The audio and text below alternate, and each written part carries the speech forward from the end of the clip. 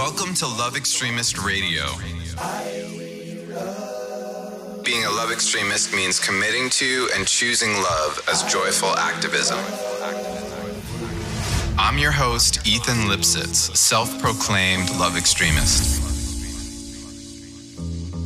Love can exist everywhere, and yet, when talking about it, we all seem to define it differently. There are many environments and individuals to whom love seems lost, or was never there to begin with. I want to engage myself, my guests, and you to confront love, get to know it as it appears in many forms, and learn from others who have love stories to share. I'll focus on 3 frames of love: self-love, love in partnership, and love in community. My intention is to uncover and share stories that shed light on love in new and often forgotten ways. Hello everyone, we are back again with Love Extremist Radio. I am psyched to be in the home of Julie Pilot. Julie is a music and tech executive, host of the Idea Fountain podcast, and community organizer. She is best known for her encyclopedic knowledge of all types of music and passion for breaking new artists. She is a lifetime director at A Place Called Home in South Central LA, and a governor for the Los Angeles chapter of the Grammy Board. You can hear more about Julie's work in music, creativity, and community on her podcast, The Idea Fountain, Life-Changing Conversations. I'm a big fan of The Idea Fountain. Thank you for being you and inviting me into your home. Well, thanks. I appreciate it. I think that it's a really fun time, right, where we can have conversations like this, and there's not the gatekeepers to connecting. And I don't know how you feel about Love Extremist Radio, but the Idea Fountain has opened more doors and connected me with people all over the world in ways I would have never experienced. And it's also instigated deeper conversations with my friends. That's a huge one. Yesterday, I was talking to my buddy Serge, who will be on the podcast probably the week before you. And Serge and I don't talk about love, you know? We don't talk about like these deep conversations around like how he's a yoga instructor and concepts of appropriation and like what's right to be sharing and what feels a little weird and like vulnerable conversations of depth. And I find that time and time again with some of my closest friends who, you know, we just don't get into it. That's why I started the Idea Fountain, because at A Place Called Home, where I volunteer, one of the people that helped start it is a nun named Sister Pat. Right. And she's like a gangster nun. And I've known her for almost 20 years. And as I peeled the onion, I learned all these fascinating stories. Like, she was in the 80s a nun in Mozambique during their civil war. Whoa. And then she was Mother Superior and in charge of all the nuns in 17 countries, living in Rome and working with the Vatican. What? And then at some point she said, give me something harder. And they sent her to South Central in the 90s, where at times Sister Pat would come between gang members and the police and say, you'll have to arrest me. And sometime they did. But as I knew this nun, she seemed like a little sweet old nun that was hanging around the center. And every single time I would find out something deeper about her and try to ask her and say like, Sister Pat, you were Mother Superior? Like, you were down with the Pope? She'd say, oh, well, really, it was a lot of us. And we all worked together, but you're doing so great at Apple. You know what I mean? I'm like, come on. But if you interview somebody, there's kind of a license to go deeper. And so that's why I started it, because I wanted to interview Sister Pat. Well, and I love that you are in the interviewee chair today, largely because you and Sister Pat both have this amazing humility, and yet your stories are so rich, and you've engaged with so many icons of our generation. And so I think that story, and like kind of my next question is like, who are you behind you, right? Like, you mentioned the Grammys and being in music and tech and being an executive, But you've had so many stories coming from where you come from, growing up in the time you grew up. Can you give us a little like perspective on like what you've seen over the years in terms of music and culture? Sure. I think it's really interesting when you say, who are you? Because I think nobody is just one thing. For sure. Right? For sure. And I started out growing up in Seattle being obsessed with music when I was 12 years old, like babysitting the entire neighborhood just so I could get a subscription to Billboard magazine and look at the charts. Like, how nerdy is that? Wow. And then so not only music, but music like stats, like who was doing well. I thought I wanted to be a music writer first. I really thought I wanted to be a writer for Billboard. And then when I was in junior high, a DJ came to my my junior high career day. Okay. And I was asking him so many questions. He asked me if I wanted to start helping out at the station. Nice. And in the 90s, there weren't giant, big corporate HR rules. Every radio station was mom and pop. And so somehow they let a 14-year-old just hang out all summer long, and I used to answer the request lines. And this is 90s in Seattle. Yeah. At a hip-hop station Okay. is where I started. But then the next summer, I took a class there was a college radio station by my house that if you took the class, you could be on the radio. This is while I was still in high school. And I got on the air. So all growing up, I was working at a hip-hop station during the peak of the grunge movement. So I did both. And I mean, I'm so privileged to get to see a lot of music history and have a lot of experiences. And I still love music with all my heart. And I do a lot of different things. I'm really involved in community. The company I work at now, confidentiality is a really big thing. So I don't publicly talk about my work often. And some people think that because of that, and because I'm not taking pictures with artists and putting them on Instagram all the time, that I don't focus on music as much. But that's not true. I have a friend who is opening a new restaurant in the Valley, and it's going to be like an old music supper club, and it's next to a recording studio. Cool. Manny Marroquin, who's one of the most brilliant engineers and music mixers, like he's mixed all of Kanye's stuff. Nice. Bruno Mars, he's opening this restaurant next to the studio. So not only can he have like amazingly talented jazz bands performing while you eat this 5-star Michelin dinner, but if somebody's working on a record, they can sneak over and try it out. And he asked me to make a playlist for his restaurant. Oh my God. I went down the rabbit hole and had the time of my life, because I don't necessarily do that every single day anymore, make playlists, but there is a fever and a passion and a just absolute love for music that I don't think I'll ever step away from. So do you still feel like 90s hip-hop is a really elemental part of your identity today? Or would you say you've kind of, like, where are you at right now if you were to think? I always have really appreciated new music discovery and people that are artists in every sense of the word. So I'm really lucky to have, started working in music in that time in the 90s, and whether it be all the Seattle bands, we were saying it's raining in LA today. Right. And I threw on my Seattle playlist and it felt like home, and all the music sounded amazing. I'll always be nostalgic for that, but I get more excited even still about discovering a new artist or seeing somebody really in their true essence and being vulnerable. You can tell when somebody is an artist in every sense of the word, and like really leaning into their artistry and not just trying to make a hit record or put on a facade and be a pop star. So I really naturally gravitate towards art and music, and I think I really love the underdog and seeing people step into their power. So as much as, sure, I love music and 90s hip-hop playlist as much as the next girl, what I'm listening to now might be a combination really of both. Yeah. Was there an artist that you can think of that you saw before they were known in a mainstream way that really like just resonated pure art to you? Yeah, tons. The first person that comes to mind is MIA. Ooh, right? Because I think the first time I heard Galang, I actually saw the music video too.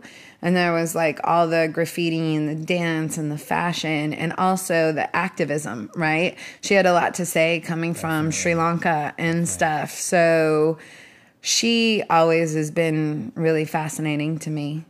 Lots. Yeah, I remember MIA coming into the mix when she was dating Diplo. And Diplo was like a hometown hero because I was telling you before I went to college in Philly. Right. And that's was the time when Diplo was really building his career out of Philly. And everyone from New York and Baltimore and everywhere else was like coming to Philly for these parties that he was throwing at the Ukrainian Social Club. I forget that he spent time in Philly because I feel like he may have been born in Florida, or is that wrong? Is it Philly? I don't know his full bio, but like I know he was deep in Philly for a bit before he was legendary. Like he came out to LA, but like yeah, he was doing amazing parties in Philly. And what was cool about those parties was I think they were called the Holotronics parties.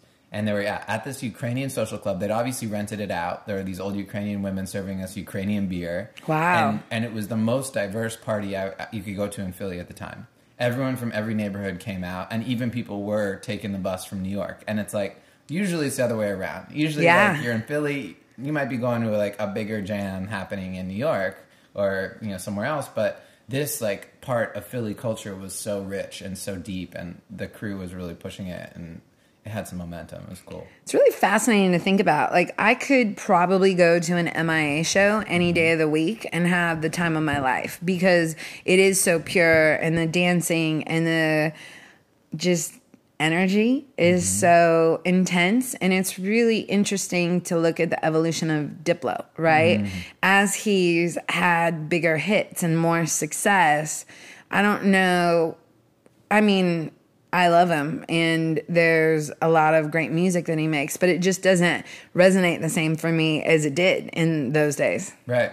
Well, I think that he evolved from being this kind of like ethnomusicologist, right? Like going to Brazil and bringing back this baile funk and all this interesting music, where like now it's kind of like, okay, like what working with Skrillex and is like a different context, It's like he's shifted into a different Or Sia, right? Who's one of the biggest pop writers of all time. Right.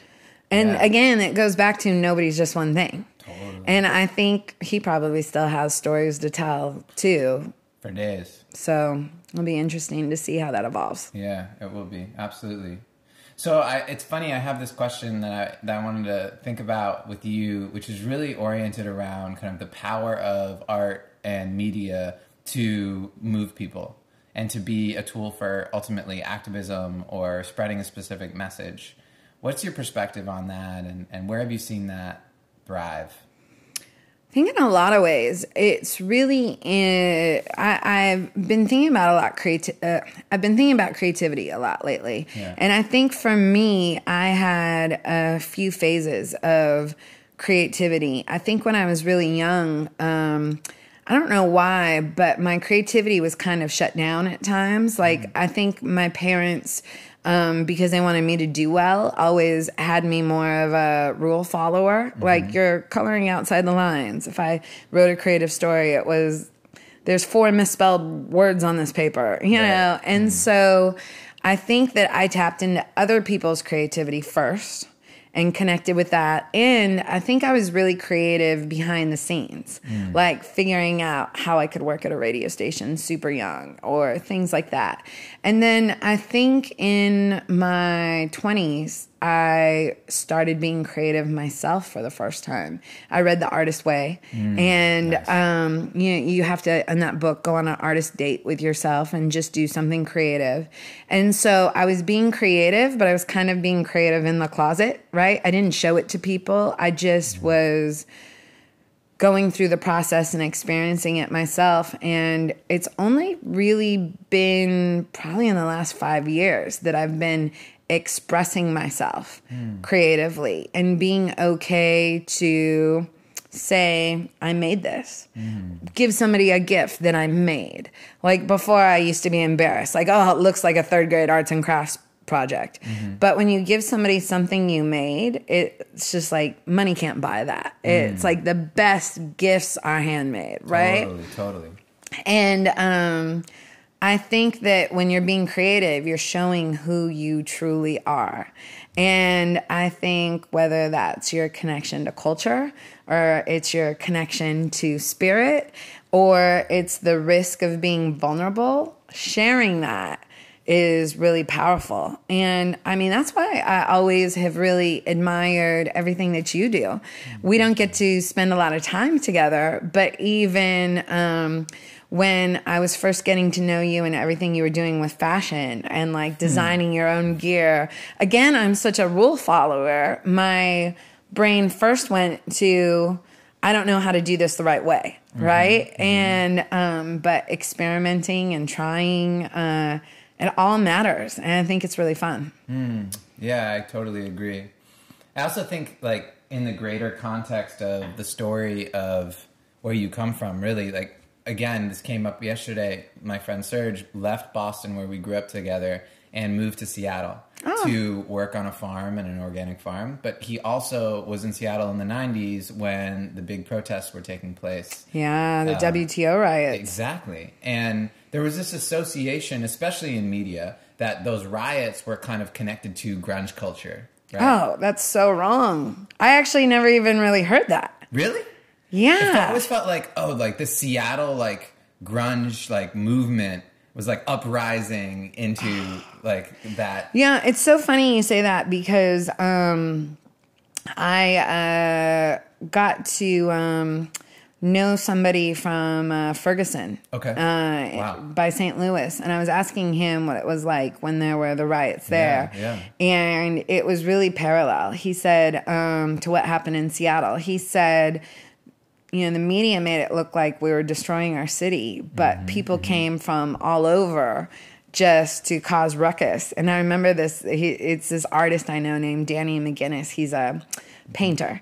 And he said, we would never burn down our Little Caesars. $5 pizza? Why would we get rid of that? Yeah, it's counterintuitive. And, you know, I lived downtown Seattle during the WTO riots, and it was really intense, but there were people from all over the world that came just to destroy things, and it was really hard. And look, as somebody who grew up in the middle of the grunge movement and was at every show, and the community was so important because every concert was 60% people in other bands, right? And bands that I love from growing up in Seattle, you know, nobody else has ever heard of, but they mean 10 times more to me than the superstars that got Grammys, right? I don't know anybody in my peer circle that was down at the WTO riots, rioting, right? It was a lot of ruckus coming from out of town. So it's funny, I've never even really heard that. Well, it's yeah, I mean, like the associations of culture going straight to violence, right? Like it's kind of like the parallel that people draw between video games and gun violence. And, you know, that's an argument that's made so often, and yet there isn't a lot of data that like backs it up as much as like kind of people just being like, oh, kids on video games, that must be what's getting them to take a gun into their school. And there is like interesting, I think, perhaps misuse of media to tell stories or draw parallels that don't exist. I think there's so much misuse of media. Like, have you noticed this week, everything in the news is unprecedented, the biggest storm ever. Right. And there's so much fear and drama because that drives clicks. And yeah, it's Thanksgiving week and it might snow or it might rain, but is it really an unprecedented storm? I don't know. Right. You know, but I remember that was 2001. It was a really hard year in Seattle. It was funny. You'll appreciate this. That was the year I realized I was a really good DJ, but a horrible broadcaster. Because I used to be on the air every single day as a DJ, and I could talk about music all day, all night, and connect with an audience. But when there's a huge historic event and you're in the middle of a crisis and you need to connect with an audience and like really set the tone, I was horrible at it. And that year, quite good at that. Well, I don't know. I don't know if I could do it because I'll tell you, I was on the air when we had a 6.7 earthquake in Seattle. Oh, wow. Yeah, it was really intense. A lot of people don't even know that happened. But it was funny. I was in between two songs, and the earthquake lasted 45 seconds, and I was under the console eye to eye with one of my coworkers, and I'll never forget, like, for the first 20 seconds, they were like, "Are we safe? Are we safe? Are we safe?" And all I could think was, we're in a brand new building. We have to be safe. It has to be earthquake proof, because it was really violent. And then the next 20 seconds, they kept saying, "Is it over? Is it over? Is it over?" And this is the strangest thing in the entire world. But, like, why would I make this up? It was back before all the music was on a computer, and we were still at the radio station playing CDs. So we would have to load up the CDs. Right. And mid-earthquake, the two songs I was in between were Destiny's Child, Jumpin' Jumpin', and Nelly, Ride With Me.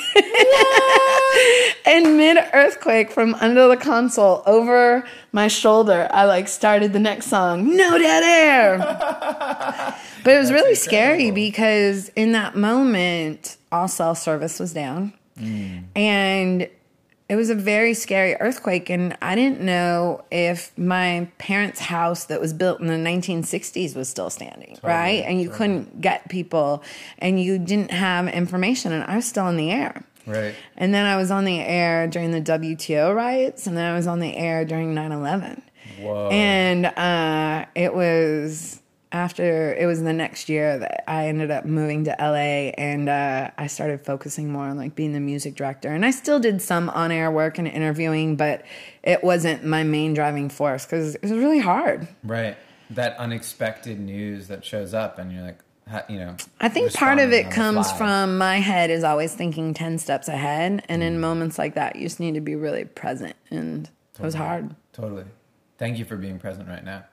My pleasure. It's a very comfortable place to be present in. Yeah, right? We're in your living room. So the big question that I'm investigating with this podcast and really trying to explore, and from a place of critical thought, is, what does love mean? How do we define love? And I'd love to hear from you, with all your years in the music industry, but also just your perspective in general. What is love? I have thought a lot this year about what I stand for and what means the most to me. And I've never quite put it in the words of what is love. But through the mentoring and community work I've done, specifically through an organization called Youth Mentoring, there's a Zulu phrase that they use, and it's Sawubona. And that means, I see you. And the mentoring program is a gift-centered approach about recognizing and seeing kids or people's gifts. If you think about young people today, they're often watched and very rarely seen. A lot of the youth that we work with have adults in their circle, but they're all authority figures. Teachers in overcrowded schools, parents working multiple jobs, or the police. Yeah. And they don't know any adults that could just show up and say, "How are you?" Or, "What do you like to do? How was school today?" And they're actually seeing them for who they are. And it's really powerful. And then there has been kind of a domino effect in my realization of how powerful it is to see people's gifts, how powerful it is to share your gifts. Like we were talking about art and the essence and being vulnerable, sharing stories. And then also the big takeaway I've had in the last few years is how powerful it is to ask for help. Wow, yeah. Because a lot of people don't want to ask for help. They're too proud. And it's one thing to see someone's gift, but if you ask for help, you're giving them the opportunity to use their gifts, right? And we all know how good it feels to help somebody else. Wouldn't you want somebody else to be able to feel good too? I had this is one of the most powerful things I've ever seen. So really, long story short, I had a year where, the worst year of my life, I, in an emergency situation, became a foster parent to 2 kids overnight. Whoa. A 15-year-old and her 1-year-old baby. Wow. And somebody said to me the other day, could you have made it any harder? A 15-year-old and a 1-year-old? And I was like, yeah, we're in the middle of an attempted murder trial. It was the worst year of my life. Oh, my gosh. And it was the year that I realized I couldn't do things for myself. And I had hit rock bottom and I had to ask for help. And I found out that people not only wanted to help, they loved it. And it gave them purpose. Mm-hmm. In one situation, one of my friend's parents had just moved here from New York and they heard about what was happening with the kids. And they said, could we take them to the zoo on the weekend or something? I said, sure, people I've never seen before in my life, take them. And I mean, it was my friend's parents. I knew they'd be fine. Yeah. And they did. Well, my mentee, Vicky, who was my foster kid, she's great now if you fast forward to that story. And she's phenomenal. She's a dental hygienist. She's a really good mom. She lives on her own. It all worked out. Cool. But last year, my friend whose parents moved here from out of town had her own emergency. Her mom had a stroke. Oh, man. And my friend is an only child, and her mom had kind of always taken care of her dad. And so her dad was a mess, and she was having to make a lot of the major medical decisions. So I went to the hospital to visit my friend and just give her some support. Yeah. And she walked out from the room and cried and gave me an update on her mom. And then we went into the hospital room, and her mom was out of it. You know, severely medicated. She just had a stroke. Yeah. And my friend said, Mom, do you remember Julie? And there was nothing. Yeah. And she said, that's okay. I bet a lot of the times Julie was around, there were a lot of people there, you know, like birthday parties and stuff like that. And then randomly she said, or do you remember that time Julie had 2 foster kids and you took that 15-year-old and her kid to the zoo? And her mom lit up. Wow. She remembered. And that was one of the most insane things ever to me, that me being vulnerable enough and being willing to accept help a decade ago was something that stuck with this woman and brought her joy while she was in the hospital in one of her darkest moments. So I think that, I guess, to bring it full circle, love is not only seeing people's gifts. I think it's using your gifts. And I think it's being willing to ask for help. That's such a beautiful way of explaining it that I haven't heard before. And I've interviewed like 50 people so far on this. So I love this definition. I also think it's interesting, the circularness of it, right? Like, it's seeing someone and seeing their gifts and asking them to offer their gifts perhaps to you, which is a vulnerable act, but also recognizing your gifts and maybe offering them or just being willing to give when the time calls for it. Yeah. And step in. And that's circular, right? It's kind of this karmatic, right? Like what goes around comes around thing. And there's also an interesting conversation happening right now in our culture around the topic of labor and what it means to be the person doing quote unquote labor. And a lot of folks associate labor with childbirth, right? You know, that's considered giving labor. But there's also this just general idea of what is your work to do, right? What is your responsibility?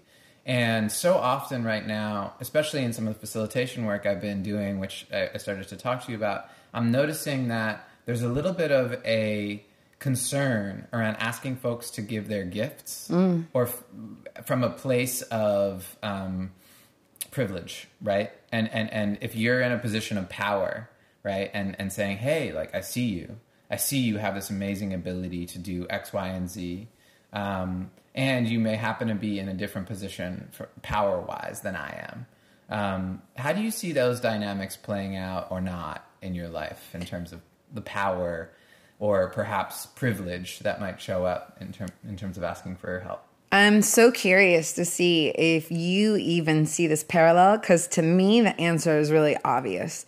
I'm completely obsessed with the concept of time banking. And we have a mutual friend, Carla, has a company, Ying, and I am an OG time banker. I was time banking, a decade ago with the Silver Lake Time Bank before Carla started Ying.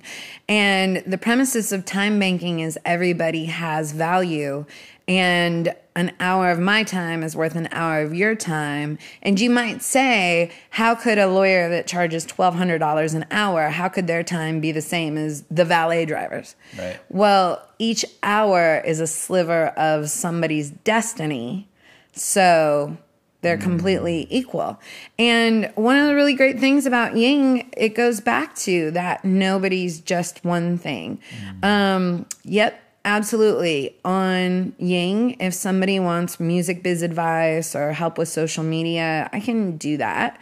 But I also really love teaching people how to do flower arranging or letting people come over and go through my essential oil collection and make up little sample packs and talk about that. Or I love it was so funny. I was just talking about this. I did the youth mentoring girls retreat where we go to Big Bear for 4 days, and we take some of the girls that are the toughest cases, and they do really powerful programming. A lot of people think that I'm putting on my angel wings and like being so selfless and giving up my time to go do this. I was living my best life. There's this picture I have from it, and we were in a cabin, and it was on the last night. And here I'm 42 years old, and I'm hanging out with a bunch of teenagers, listening to the most ratchet trap music, level 10, eating junk food, laughing harder than I've laughed. And I really, for the last 20 years, have loved henna. Like, I love the ritual of henna. I love getting henna. I practice doing henna, and I'll get little tubes and I'll practice on paper towels, because if you practice on a person, it stains your skin, and I wasn't confident in my creativity. For the first day of my life, I was able to fulfill my dream of being a henna artist. I had a line of girls around the cabin lined up for me to put like little simple henna flowers on it. And like, that time was worth $1 million, right? And it's like, again, that healed me, and it gave me so much joy, and it gave me so much relief. And I was hanging out with kids who have nothing, and it just all matters so much.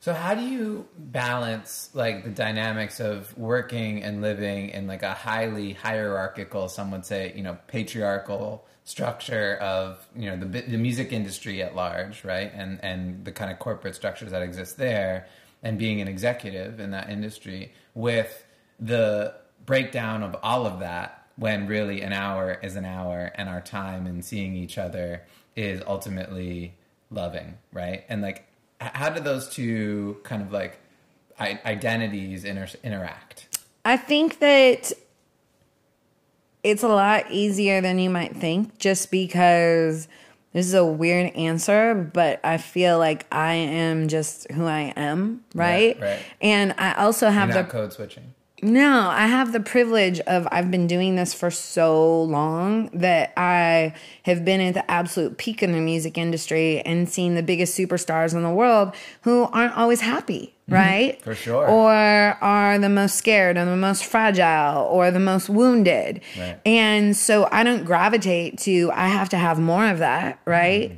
It was really in the last year I realized how in parallel the mentoring work I've done has been with music discovery and empowering artists, right? And I think that I also, when you lean into who you are and what you like to do and you start discovering things, I know that I love writing letters and I love stationery, and I know I would rather make out 100 Christmas cards than binge watch Netflix. That's just who I am. That's what I have fun doing.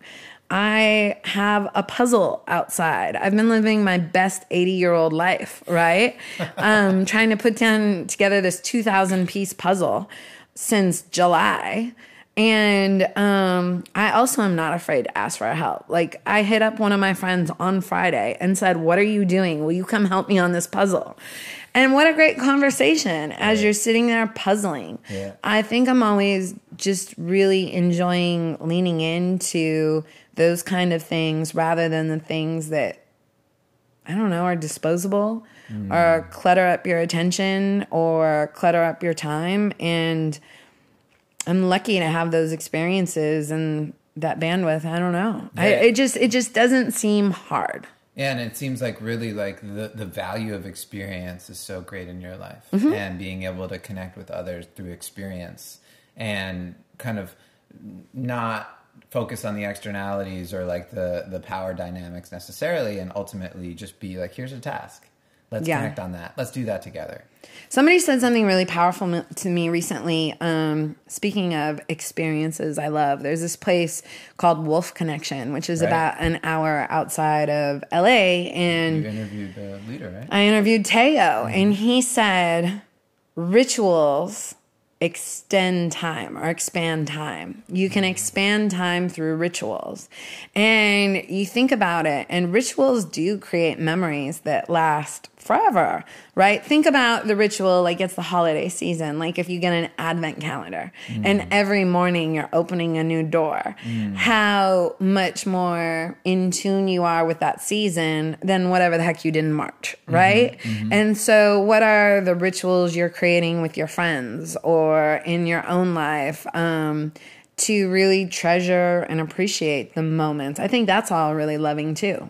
Yeah, absolutely. And like, that also reminds me of the conversation I just had with Serge around like the rituals of teaching a specific yoga lineage, right? And really honoring that lineage and how that can create a container that is respectful and not appropriative, right? And I think there's something really beautiful about tradition and ritual. And it's, what is it for you? It doesn't need to be necessarily an act of service or changing the world. Totally. Like one of my favorite people, I have this friend named Corey Notes. We go see the trashiest scary movies together. Nice. And it's so funny because we're both so jumpy. That like we'll go in and we'll always have a hoodie on because we'll pull it down and cover our eyes, and we always get a big bucket of popcorn and put M&Ms in there.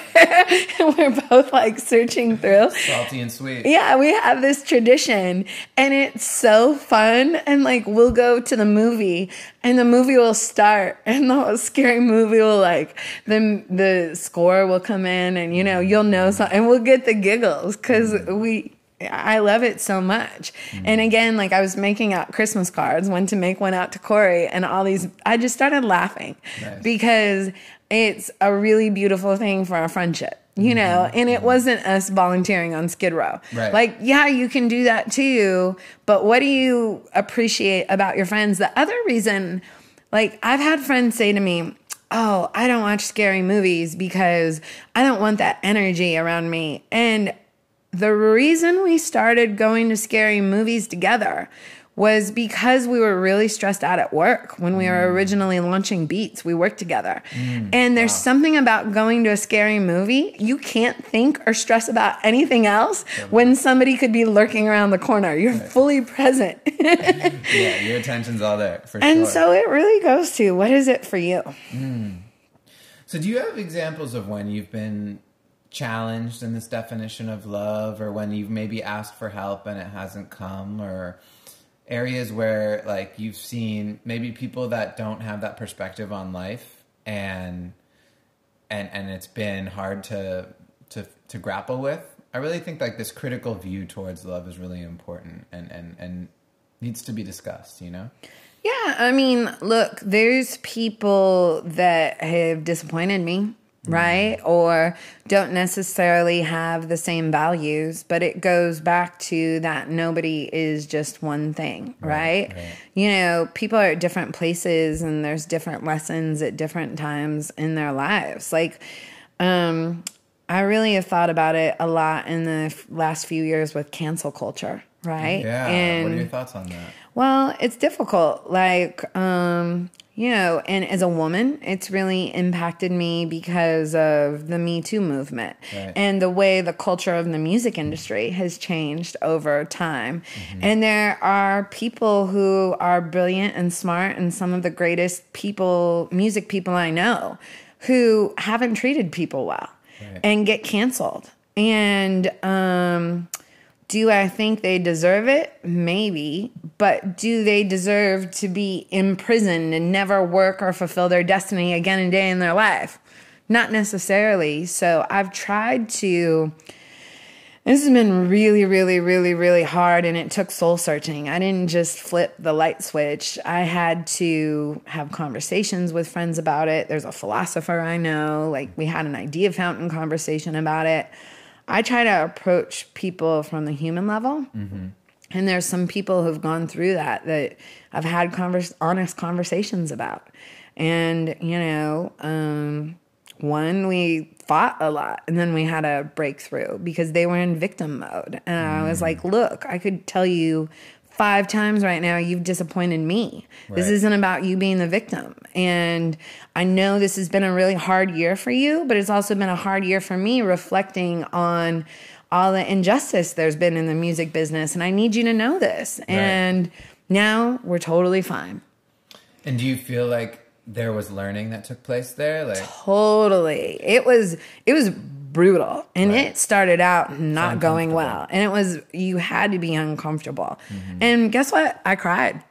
But it came to that, and we ended up having that breakthrough. And it's amazing. You just don't know. I think it's really easy to get into your head of this person thinks this, or this person is a narcissist, or this person has this agenda, but you just don't know. And it's funny, when in this specific situation where I confronted the person, I thought it was going to be a lot easier than it was. And anyways, I was having a hard time articulating and connecting and making them hear. And last year, I actually was asked to give a testimony about my experiences as a woman in music when the Grammys were investigating everything that had happened and what was going on in the music business. And I had never talked about it. So it was funny because I was having breakfast down the street, sitting outside on the sidewalk at this little vegan cafe down the street, and we were fighting about this. And then finally, I made him read my entire testimony and listen to me.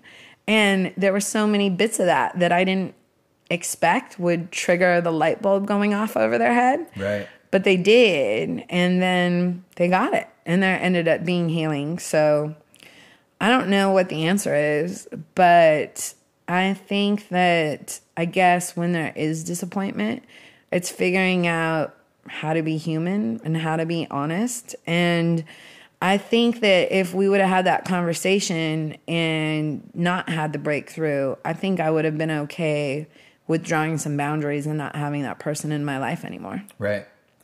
How do you relate when it's in the context of an artist who you don't personally know, but whose work you really love? Do you continue to enjoy their work despite the fact that they may have had some missteps in their life? I mean, obviously everyone missteps in their life. Yeah, it's a tricky question. I think that it's different in every case. Yeah. Like, it's funny. I even laugh at myself sometimes. I think in parallel to the energy of a scary movie, like, I grew up loving hip hop. And there's so much hip hop that still has misogynistic lyrics or things that aren't directly connected to the way I live my life. Right. But I think because hip hop is very empowered and very aspirational, and there's people telling their story authentically from the street. It doesn't have to be my story, but I can appreciate the spirit in the music and figuring it out. And I think you just have to figure out what's right for you at the right time. Yeah, absolutely. And that changes always. And also, there's something about seeing the humanity of someone else and recognizing, we are never one thing. And Right. so to judge someone on one thing is kind of not being honest about their reality as being a complex individual. And I think you get more and more information. Like there was a long time where, I was still listening to R. Kelly's music before the documentary came out. Right. Because I didn't realize the severity of the situation. I didn't know what was real and what was news or rumors. And if I had to put my money on it, like maybe guilty, but I didn't know he was a predator going after 12-year-olds. Right. Like that's pretty big difference than like when I just didn't know. And then after I saw that documentary, it just didn't feel good anymore, right? And it's something I choose not to do. Do you think it's our responsibility to do that research when there's a question, or just to kind of do more due diligence up front before maybe like someone is outed? I don't know. I think you have to do your own personal soul searching, right? It's like there's like 60,000 songs coming out a day. Totally. It's not up to me to be the moral judge of every artist, right? I don't know the answer. Like as far as for work, I've often thought it was more up to the audience, right? And I think that it just goes down to the individual of what you want to listen to. Like, look, you talk about people that I saw or was around before they were super famous. Like in my heart, I still think of Chris Brown when he was like a 15-year-old little kid hanging out backstage at the Jingle Ball with his new puppy and was the best dancer in the world. And I still am blown away that everything happened that did in his life. And even after he had created monstrous acts and like gone down a darker path, he showed up and like supported work I've done at a place called Home. And then got into a fight at the charity event. And so it's this roller coaster. Wow. But now, this year, Chris Brown and Drake, No Guidance, is like one of my favorite songs of the year. Right. And I think you just have to find your own answers in that. I really struggle with the term cancel, largely because I don't think anyone is ultimately canceled unless they are incarcerated for life or killed. I think even if you're incarcerated for life, you have purpose. Fair enough, yeah. Because I had a real privilege to knowing this man named Tony who did mentoring work with me. And he ended up passing away, and he was one of the most powerful people I ever met. And when he passed away, I found out that he had been a heroin addict for 18 years. He had been incarcerated for 16 years. And by the time I met him, he'd already been sober for 10. And he changed my life. And that was the first time I was like, wait a minute. If that guy was in there, who else is in there? Totally. That's such an excellent point. Thank you for saying that. That our prison system has sometimes this like no resolution. You can't change, right? Like you're here forever. What you've done is so abominable. And ultimately, we all have the power to evolve and learn and grow. And not being given that chance is really tragic. I can't even fathom what it's like to be inside prison. But if you go back to that thought of everybody has value and an hour of my time is worth an hour of your time, I think there has to be a lot of meaningful connections on even how people in prison relate to each other, right? And I think it all matters. Yeah, certainly there's a lot of solidarity and camaraderie and connection that takes place, and love. I mean, I had the most amazing conversation with my friend Richie Reseda, who was formerly incarcerated, and he spoke about how love existed in his jail cell with this older man who he was bunking with. And he was putting up Christmas ornaments around his bed while he was sleeping. And Richie was, it was his first months in prison, and he wasn't used to this guy being around his bed. So he woke up and he's got really mad at his bunkmate for being around his bed and messing with his stuff. And yet there was these beautiful lights, and his intention was really to like spruce up the cell and make it feel a little more homey. And ultimately he recognized that in time, but he had this hard edge. Right. And I always think about that kind of folks who have that kind of hard edge, almost resistance to acts of love or react to love from a place of trauma or anger. Have you ever confronted that or found kind of like people who are just so hard edged that they have a hard time embracing loving acts or being confronted with love? Sure, plenty of times, in so many different scenarios, right? It could be in the music business and you genuinely loving somebody or wanting to help and somebody thinking this might mean you want something from them. Right. Or in mentoring, right? Totally. Like the kids I've worked with who've had some of the hardest lives, having a wall up, right? Or people that want attention, and if they're not getting good attention, they'll act out to have negative attention. I think you see that on social media, right? See that in the Oval Office. Yeah. How do you break that down? I don't know if you can, but I think that you just have to continue to be as loving as you can be and also loving to yourself. Where again, if it ends up being harmful or too toxic, having like the right boundaries. Like you mentioned the Oval Office, and I'm such a believer in community and getting involved, but guess what? I can't watch CNN for 8 hours for play-by-play on what's happening on the impeachment because I don't have confidence, even if there is an impeachment, that anything's going to change. Right. But if there's an opportunity to sit with my council member through the Grammys with District Advocacy Day, I'll go take that because I feel like I should know what's happening in my community. But I don't know. You just have to figure out what's right for you. You bring up a beautiful point about kind of your sphere of influence and recognizing like how far your arms can stretch in terms of actually like making impact and being able to contribute. And when we look at things like CNN, it's out of arm's reach. It might feel like it's in our living room, but ultimately it's not, right? Right. And so, yeah, how do you find out? And do you ever push that boundary? Do you ever feel like, oh, I'm going to stretch.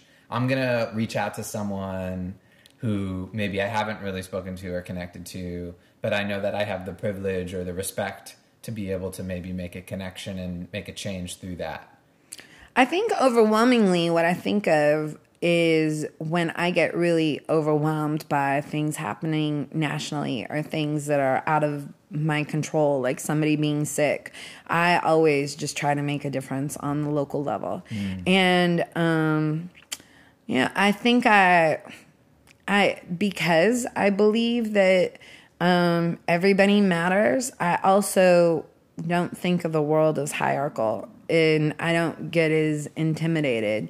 And if there was an opportunity to reach out to somebody because I thought I could make an impact, I think I would. But I don't know. Politics are funky. Politics are funky. And also recognizing where our sweet spot is, right? Like, what is our zone of genius, right? I mean, I'll give you an example. One of my favorite kids of all time for mentoring, who I think could be president, she's so powerful if she was born here, last year was facing deportation. And that was a situation where I did reach out to every single person I possibly could. Do you know? Let's see how we can figure this out. And guess what? We never figured it out. It was hard. And there were a lot of really powerful people that, A for effort, said talk to this person or that person. And we never were able to untangle it. She's got a hard life. Like, she had her AB 1540 so she could live here and work. It was somebody who was brought here as a very young child, and now she's lost it. And because she had a situation where she was near a fight and everybody got arrested. And she wasn't read her rights, and she was detained, and she went to court, and her public defender said, oh, you'll totally get off. Like, they did all this wrong. You weren't doing anything. We actually have the security camera footage, or I don't know, the body cams from the police, and they did all this stuff wrong. And then they found out she was undocumented. And they said, well, you can't even go against the police. Oh, no. Or you'll be immediately deported. And it's just so tragic. And we were never able to figure it out. So, you know, she has a very different life now. And I don't know how our life is going to end up, but it is difficult. Yeah. Yeah, that's so challenging when you really put out all the stops to try to support someone and it doesn't pan out as you hope. Yeah. Yeah. I remember that and so inspired by that story and what you were doing. And thank you for putting in that work. Well, thanks for listening or having the conversation, because maybe we didn't figure it out for her, but maybe we can for somebody else. Or, you know, maybe at some point there'll be some opportunity, but don't have the answer yet. Right. Yeah. I mean, and the answers are changing it feels like every week, but yeah. So we're coming to an end. This has been such a beautiful conversation. I'd love to first just make sure we kind of get into, like, do you have any daily practices that you do or things that just kind of like connect you back to your heart and to being present? Sure. I mean, I always I feel like this sounds cliche, but I am a meditator. Cool. I love that. I also, I always try to move in the morning to get some sort of energy flowing before the day starts. Mm-hmm. I'm a really big believer in telling people that you care about, that you love them. And I think that writing or even texting matters. And it's so funny. I really love sending people mail. I like writing. I'm super girly. I have tons of stationery. It looks like I write with calligraphy, big loopy letters. Nice. And it's so funny how many people get a letter and then will like post it on Instagram because it's so rare. Yeah. But I really love doing stuff like that. That's rad. Thank you. And I've been the recipient of some of that love, and it feels really good. And I'm grateful for our friendship and just the fact that you are so expressive and generous with love. Well, I really appreciate you too. And I think that when I think of you, I think of quality time because we don't get to see each other every single day. Or, but when we do spend time, I always feel like I walk away a better person or with a new insight or just a little bit stronger. Thank you. So thank you. Yeah, we're doing this. Wait, you texted me a question that There's a couple more. Well, I'm such a music nerd. I want to say the answer. We're doing that. Okay. Don't worry. That's like every episode at the end. Okay, got the it. outro. Okay. So second to last question, how do we find you? What's the best way for folks to get you? Well, all my social media is my name at Julie Pilat, but it's Pilatt. And then you can also find at The Idea Fountain on Instagram or theideafountain.co.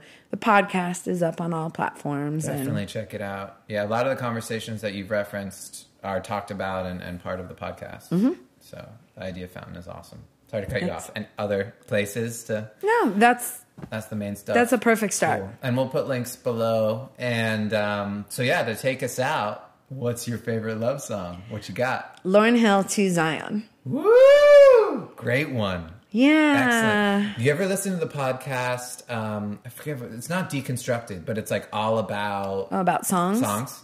Yeah. I'm familiar. Did they do one on that? They did the whole album. Oh, the whole album. Yeah. Miseducation of Lauryn Hill is such an important album. One of the most.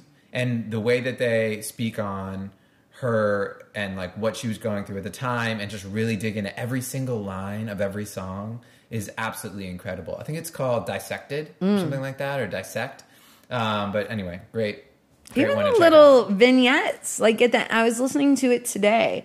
To Zion, at the very end of the song are the little kids in the classroom talking about love. Mm-hmm. So how in parallel, right? Absolutely. Yeah, I mean, that whole album is about how she was kind of missing from that class on love. Yeah. Right? And it's like, the miseducation.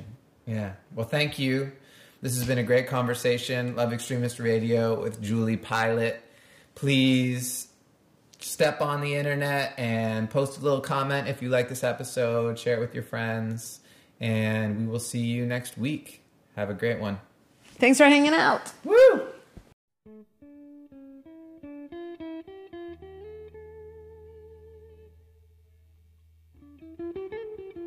One day, I'm gonna understand.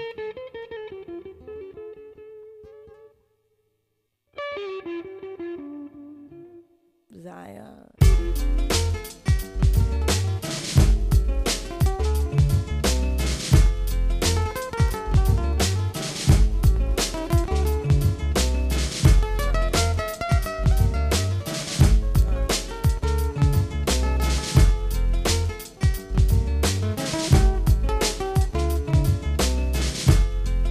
Unsure what the balance held, I touched my belly, overwhelmed by what I had been chosen to perform.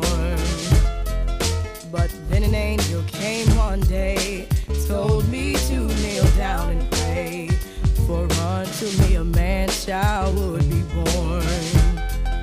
Whoa, this crazy circumstance, I knew his life deserved a chance, but everybody told me to be smart.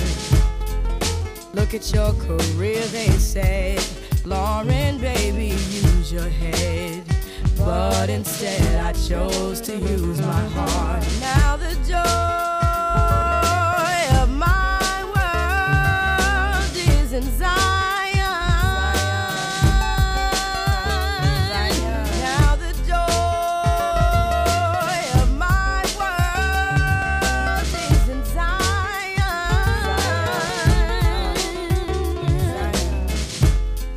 How beautiful is nothing more than to wait at Zion's door. I've never been in love like this before. Now let me pray to keep you from the perils that will surely come. See, life for you, my prince, has just begun.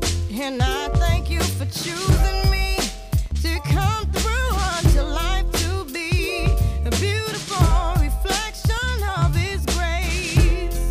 See, I know that a gift so great is only one God could create. And I'm reminded every time I see your face that the joy of my world is in Zion. Now the joy of my world is in Zion. Now the joy of my world is in Zion. Now the joy of my world is in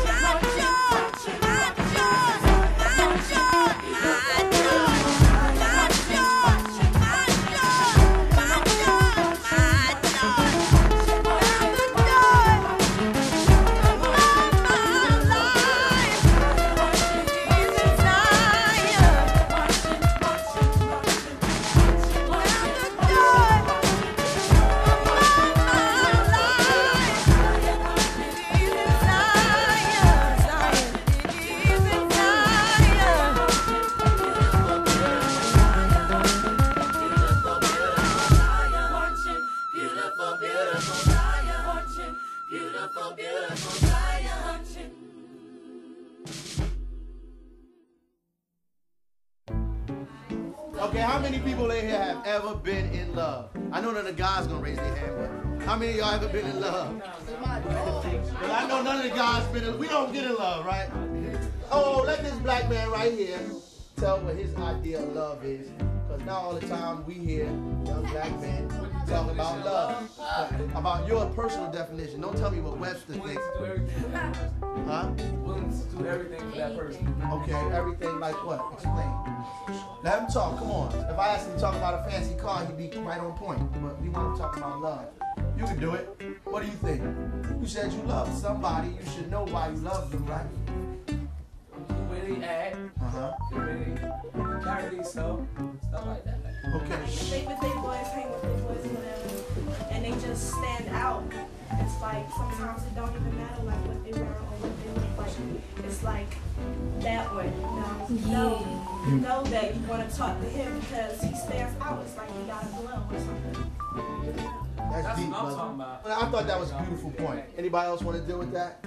And sometimes, like when they try to act funny in front of their boys, and they get around and they say they love you, they can't love you. Cause love wouldn't do that. More to love than that. Love is not phony.